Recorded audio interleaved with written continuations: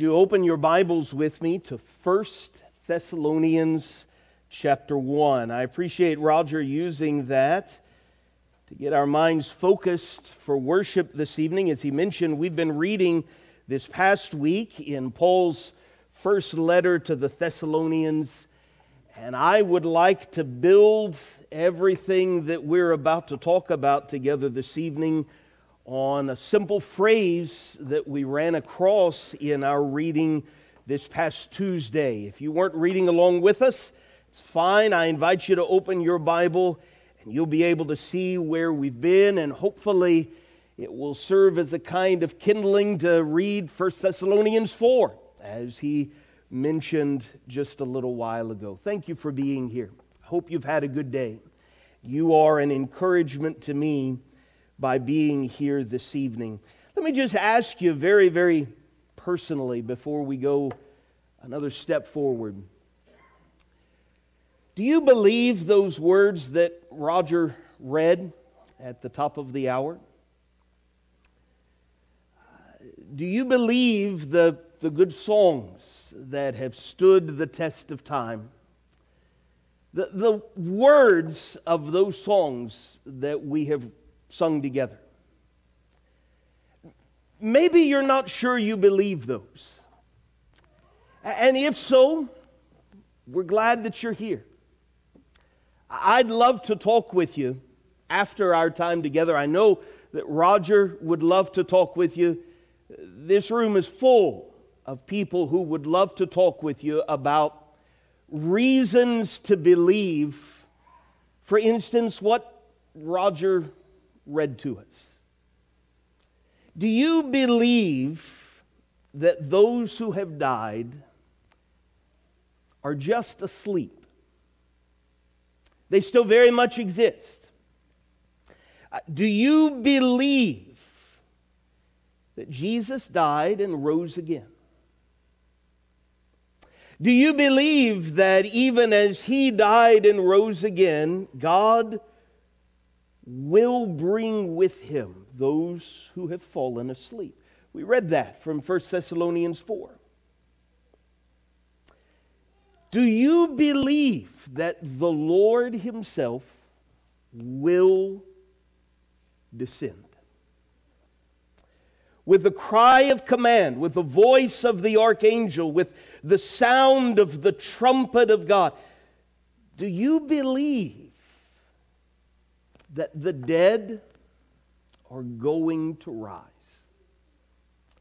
And that we will all stand before Him?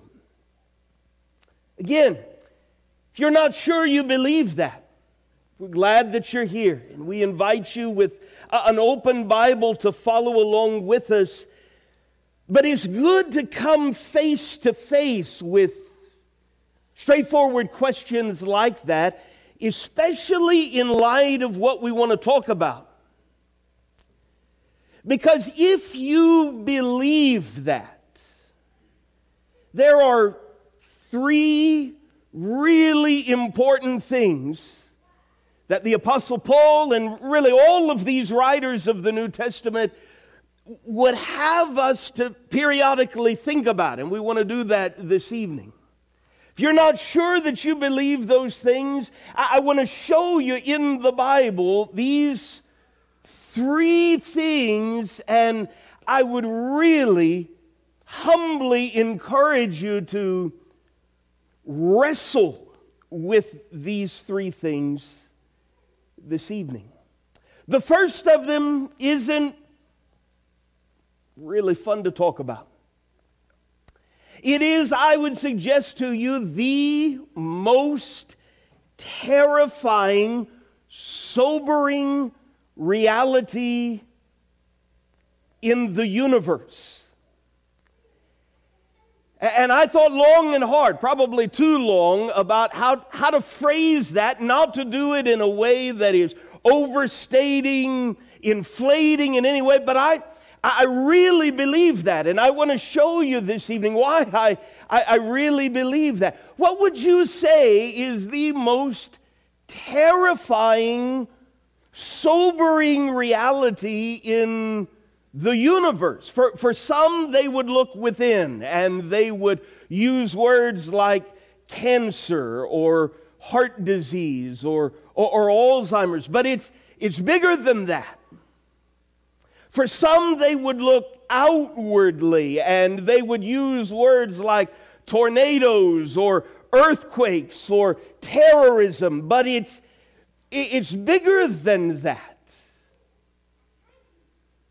You might keep your hand here in 1 Thessalonians 1 or put your marker there and actually go with me before we're there to 2 Chronicles chapter 36. While you're turning there, let me just lay all of my cards on the table this evening. I want to talk with you about the most sobering, terrifying reality in the universe, but I very quickly want to follow that up because the Holy Spirit very quickly follows that up with the remedy. That's His word. The remedy to the most sobering, terrifying reality in all of the universe. And then number 3, I want to talk about us in the meantime. And we're just going to allow the Holy Spirit to flesh that outline out for us using 1 Thessalonians in just a few moments. But first, if your Bible is open there to 2 Chronicles chapter 36, let me show you that we are not the first to have this reality brought right in front of our noses. In fact, this is one of many, many passages we could show, but this will more than suffice. This is after the northern kingdom of Israel has been carried away a long time ago. This is after wicked king after wicked king and corrupt high priest after corrupt high priest has refused to listen to God, refused to turn, refused to listen to warnings. I'd suggest to you that 2 Chronicles 36, 15, and 16 might be one of the saddest summaries in all of your Old Testament. Here it is, verse 15. The Lord, the God of their fathers, sinned. God cared enough to send. In fact, He cared enough, He was patient enough to send persistently to His people by His messengers, prophets and priests and kings. And He did that, don't take my word for it, it's right there in verse 15. He did that, He sent persistently because He had compassion. He had compassion on His people. They were His, and He was theirs.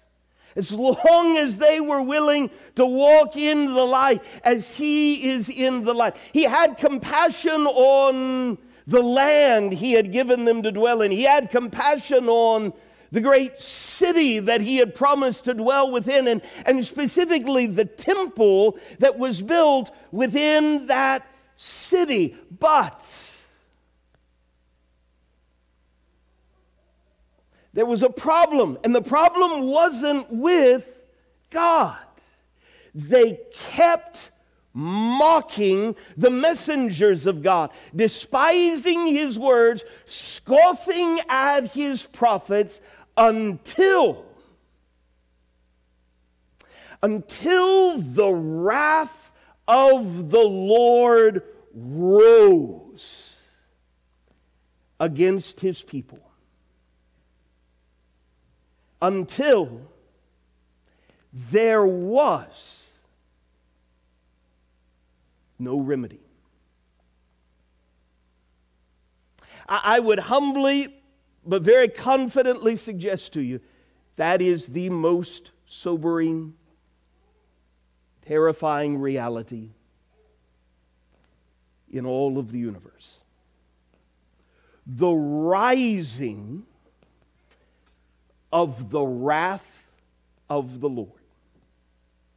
If you're in our building blocks course of studies. You know, on Wednesday evenings, we've been wrestling with this dynamic that unashamedly is presented to us in Scripture. We've been on Wednesdays in Exodus 34, leaning on the most often referenced series of words in all of your Old Testament. And we've learned that the Lord is a God merciful and gracious. He is slow to anger and abounding in steadfast love and faithfulness. You read that everywhere, all over the Old Testament. And we have it most clearly, of course, in the face of Jesus Christ. But what we've been trying to notice is the same God, perfectly holy, perfect in every way, can be gracious, merciful, and angry. This past Wednesday, we did our best to appreciate that phrase, slow to anger. He does not have the bent that he is quick to anger. His default is not anger. I suggest to you his default is compassion and patience. This is a great example of that. But let's all come face to face with this reality that it is not a compassionate God or an angry God, and you decide which sort of God you want to have. It is a compassionate God who sent persistently, but got to the point in his relationship with these people that his wrath rose. And I suggest to you that you and I, just as these people had, we've got really three basic options available to us when it comes to what are we going to do with that.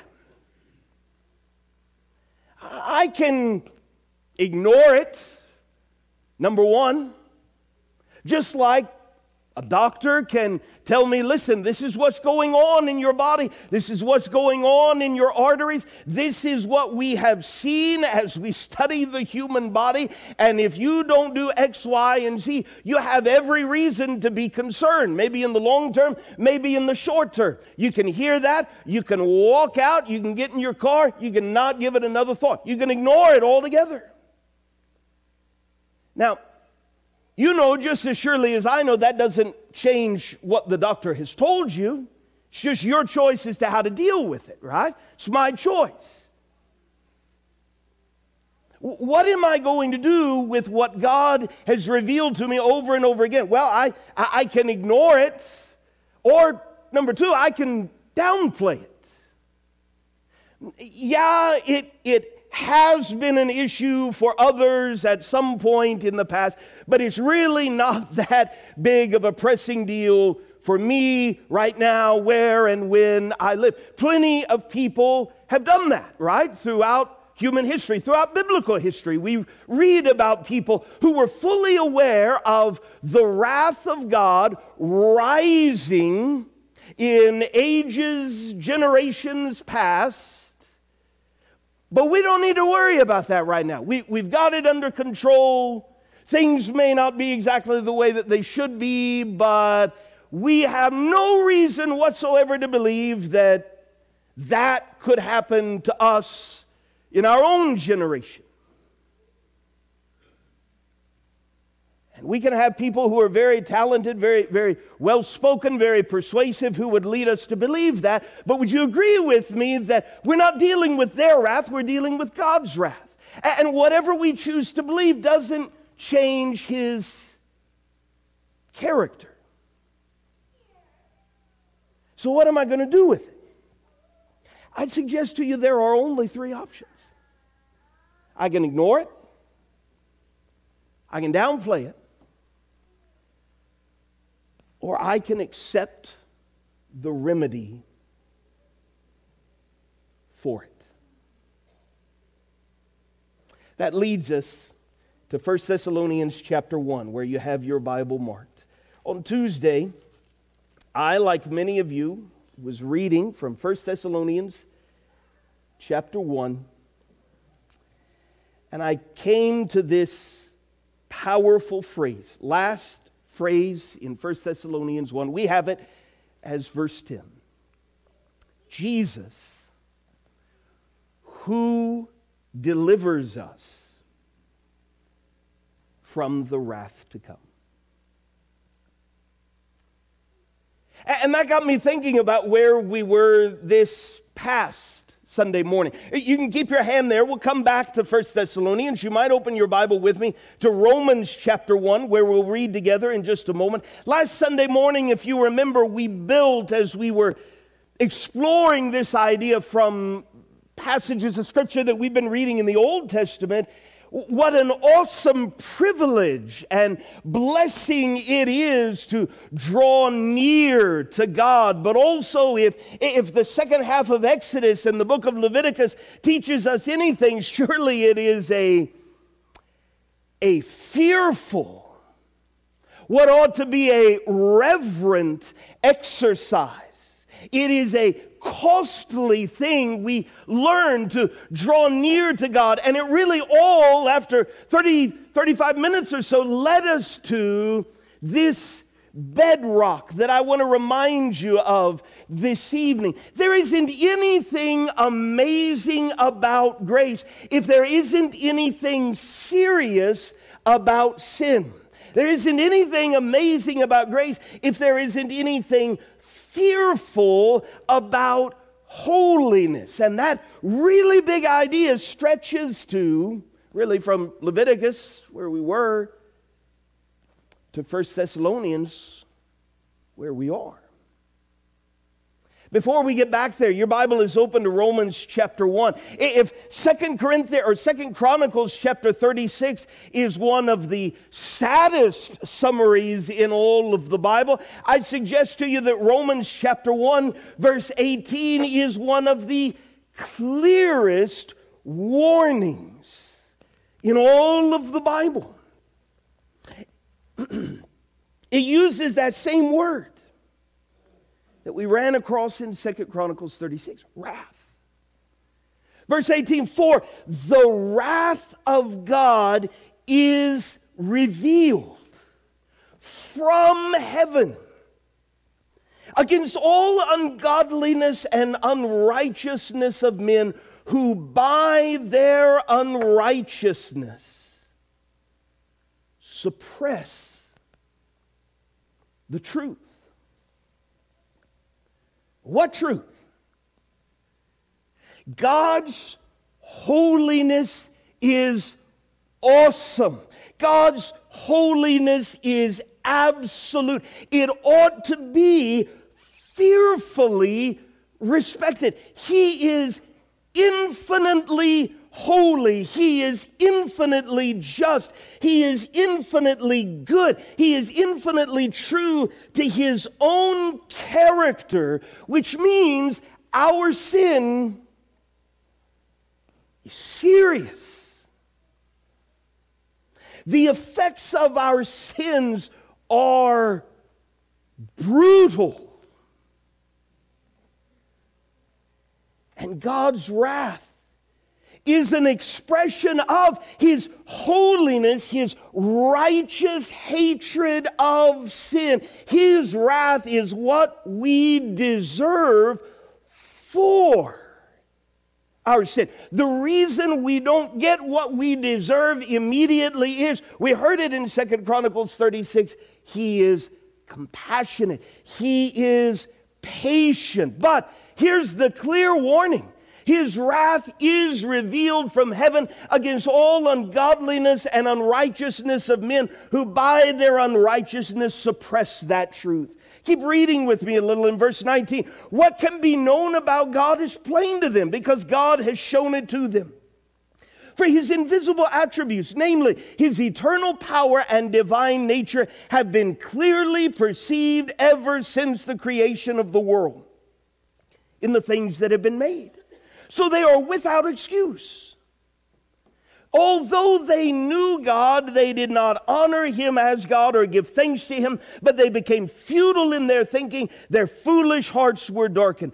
They became, claiming to be wise, fools, and exchanged the glory of the immortal God for images resembling mortal man and birds and animals and creeping things. He goes on to describe this downward spiral. You can see verse 29, for instance, filled with all manner of unrighteousness, evil, covetousness, malice, full of envy, murder, strife, deceit, maliciousness, gossip, slanderers, haters of God, insolent, haughty, boastful, inventors of evil, disobedient to parents, foolish, faithless, heartless, ruthless. And the word that he uses over and over and over again in chapter 2 is wrath. Look at verse 5, for instance. Because of your hard and impenitent heart. Well, that's exactly what we were just reading about in 2 Chronicles. But this time it's not they and them. It's you, it's me, it's us, are storing up for ourselves on the day of wrath. We're storing up wrath when God's righteous judgment will be revealed. It is the most sobering, terrifying reality in all of the universe. But number two, there is a remedy. And we're going to work our way back to 1 Thessalonians 1. You can turn back there if you'd like, but let me just remind you of significant gospel passages that introduce us and deepen our understanding of this remedy. How complete and deliberate and patient and effective this remedy is. This remedy is not an it. It's a person who was born to deliver us from the wrath of God. Paul in Galatians 4 and verse 5 puts it this way: when the fullness of time had come, God sent forth His Son, born of woman, born under the law. What law? The law that had been broken. The law of a perfectly holy, righteous God. And this remedy was born to redeem those who were under the law so that we might receive adoption as sons. This remedy lived among us to deliver us from the wrath to come. It was said of Him before He was born. His mother is going to bear a son, and you shall call his name Jesus, for He will save His people from their sins. This remedy died to deliver us from the wrath of God. Paul puts it this way in Romans 5, verse 6. While we were still weak, at the right time, this remedy, Christ died for the ungodly. One will scarcely die for a righteous person, though perhaps for a good person one would dare even to die. But God shows His love for us in that while we were still sinners, our remedy, Christ, died for us. And I want you to notice, it's a thread all over the Bible. Since therefore we have now been justified by His blood, much more will we be saved by Him from the wrath of God. Why should we even listen? Because lots of people have been born, lots of people have lived, whole lot of people have died. But this remedy was raised in order to deliver us from the wrath to come. In Romans 8, verse 31, what shall we say to these things? If God is for us, if the God who is gracious and merciful, slow to anger and abounding in steadfast love and faithfulness, if He is for us, who can be against us? Listen, He's not going to change who He is. He is infinitely holy, infinitely just, infinitely good, infinitely true to His own character. And He's compassionate enough not to spare His own Son, in order, number one, to be true to who He is, and number two, to provide a remedy for the most terrifying, sobering reality in all of the universe. How will He not with Him graciously give us, if all of that is true, all things? Who shall bring any charge against God's elect? If He says, I am His, and He's the one who's justified me in order for me to be able to say, He is mine, who can condemn me? Christ Jesus is the one who died. And He didn't just die, He died for me.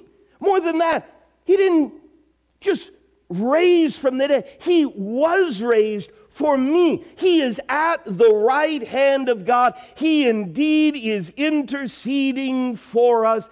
He is coming. He was born, He lived, He died, He was raised. He is coming to deliver us from the wrath to come. Hebrews chapter 9, verse 27. Just as it is appointed for men to die once, and after that comes judgment. So you see, those questions that we started with are really, really, really relevant. Do you believe that Jesus was raised from the dead? Do you believe that He's only the first, that you also will be raised from the dead, and that you will stand before this infinitely holy God? After death comes judgment. And if that's all that we have this evening, all that we have is the most terrifying, sobering reality in all of the universe. But the message of the Bible is, don't ignore that reality. Don't downplay that reality. Accept the remedy for that reality. What was said of those people in 2 Chronicles 36 doesn't have to be true of me, and it doesn't have to be true of you. The wrath of God is going to rise, but we know what the remedy is. More accurately, we know who the remedy is. The one who's been offered once to bear the sins of many, who's going to appear a second time, not to deal with sin. He has served as the sacrifice for sins. He's coming to save those who will eagerly wait for Him. Could I just plead with you here at the beginning of what will be a busy, hectic, hard, unexpected week full of unexpected challenges? Could we all just slow down this evening long enough to realize, listen to me, every man-made thing is going to let you down. Every man-made thing, sooner or later, every man-made thing eventually will have its hidden weaknesses exposed. Only Christ will not fail. So, I told you we'd come back to 1 Thessalonians before we're done. 1 Thessalonians 1. Let's just allow the Spirit. Most terrifying reality in all of the universe. Here's the remedy. In the meantime. That's 1 Thessalonians 1. Verse 2, first of all. We give thanks to God always for all of you, constantly mentioning you in our prayers, remembering before our God and Father your work of faith and labor of love and steadfastness of hope in our Lord Jesus Christ. Verse 6, he says, you became imitators of us and of the Lord, for you received the word in much affliction with the joy of the Holy Spirit. Here's the meantime. However that meantime lasts, you and I right now are in the meantime. And one day that meantime is going to come to an end. It's not like a southern Indiana snow forecast.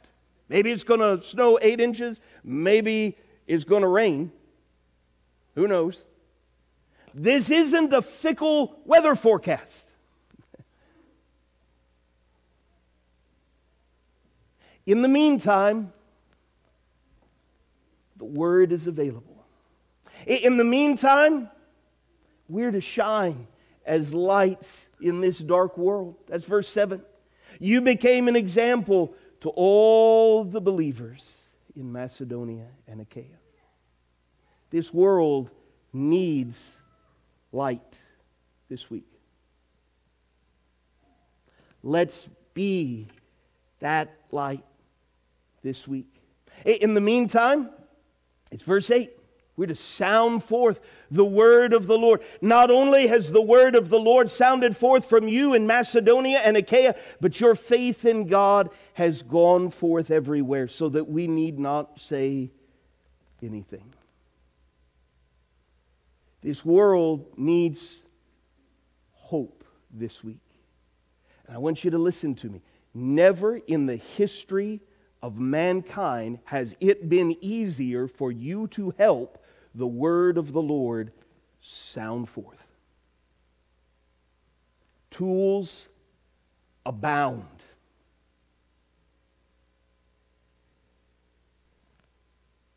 How will we spend our meantime?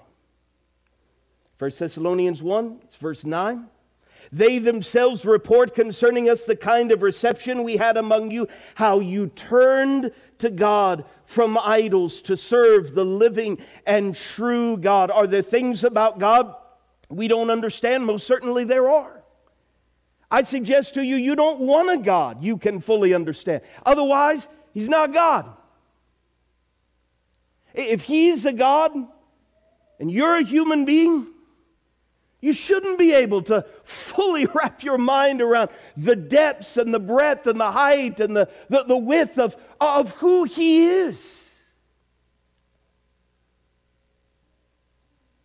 But you can turn to Him, especially from what you know is worthless and will let you down.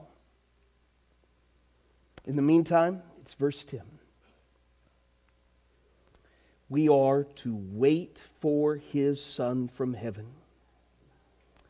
whom He raised from the dead. And here is our phrase: Jesus, who delivers us from the wrath to come.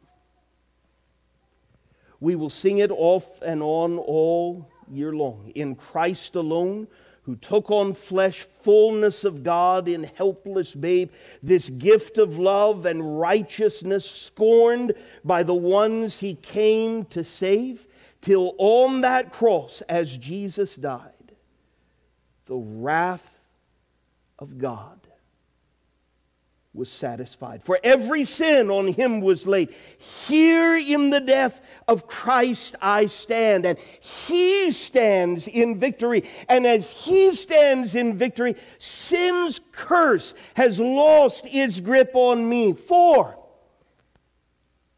I am His, and He is mine.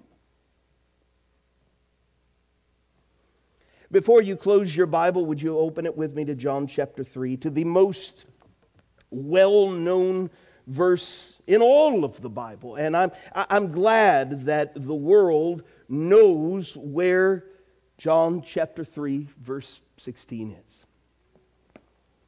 But John chapter 3, verse 16 has a context. And it's that context that I'd encourage you to think about as we stand in just a moment and sing this invitation song. You've heard it how many times? John 3:16. For God so loved the world that He gave His only Son, that whoever believes in Him should not perish, but have everlasting or eternal life. Look down 20 verses later to the last verse of the chapter. Whoever believes in the Son has eternal life. Whoever does not obey the Son shall not see life, but the wrath of God remains on him. You see, there's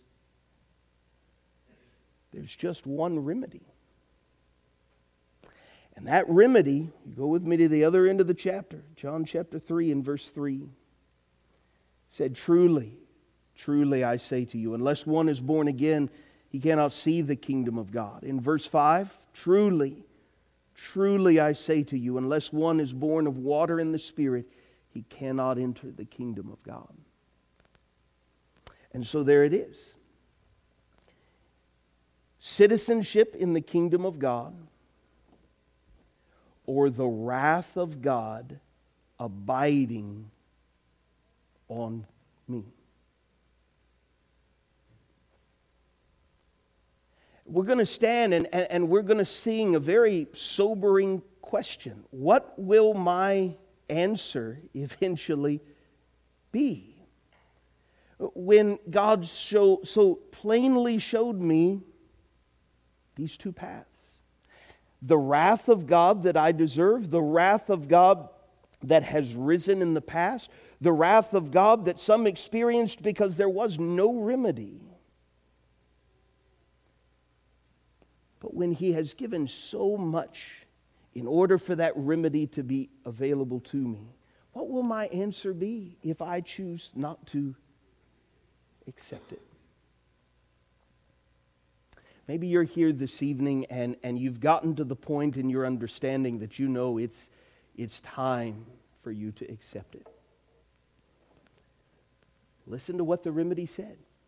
Born of water and the Spirit. It was explained as repenting and being baptized in the name of Jesus in Acts 2. It was described as being joined together with Christ in Romans chapter 6. Maybe you're ready this evening to confess your belief that Jesus is the Son of God and your desperate need for Him. And you're ready to enter into a covenant relationship with Him by being buried with Him in baptism. If so, you can walk out of here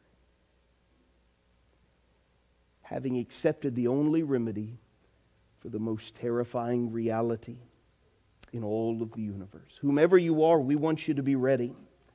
And if there is any way, and I mean that, any way that we can help you this evening to be ready, would you let us know how? By coming to the front while we stand and sing to encourage you.